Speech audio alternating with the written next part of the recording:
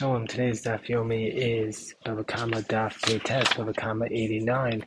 Today's Daf Yomi is dedicated for Shmira, for Am Yisrael, those serving Am Yisrael selflessly in these very difficult times. Today's Daf Yomi talks about Takanos Usha. Takanos Usha is the concept that even though, generally speaking, if a person owns the rights to the fruits of a property, then the person who actually owns the actual property, even though they don't currently have the fruits, would have the right to sell it.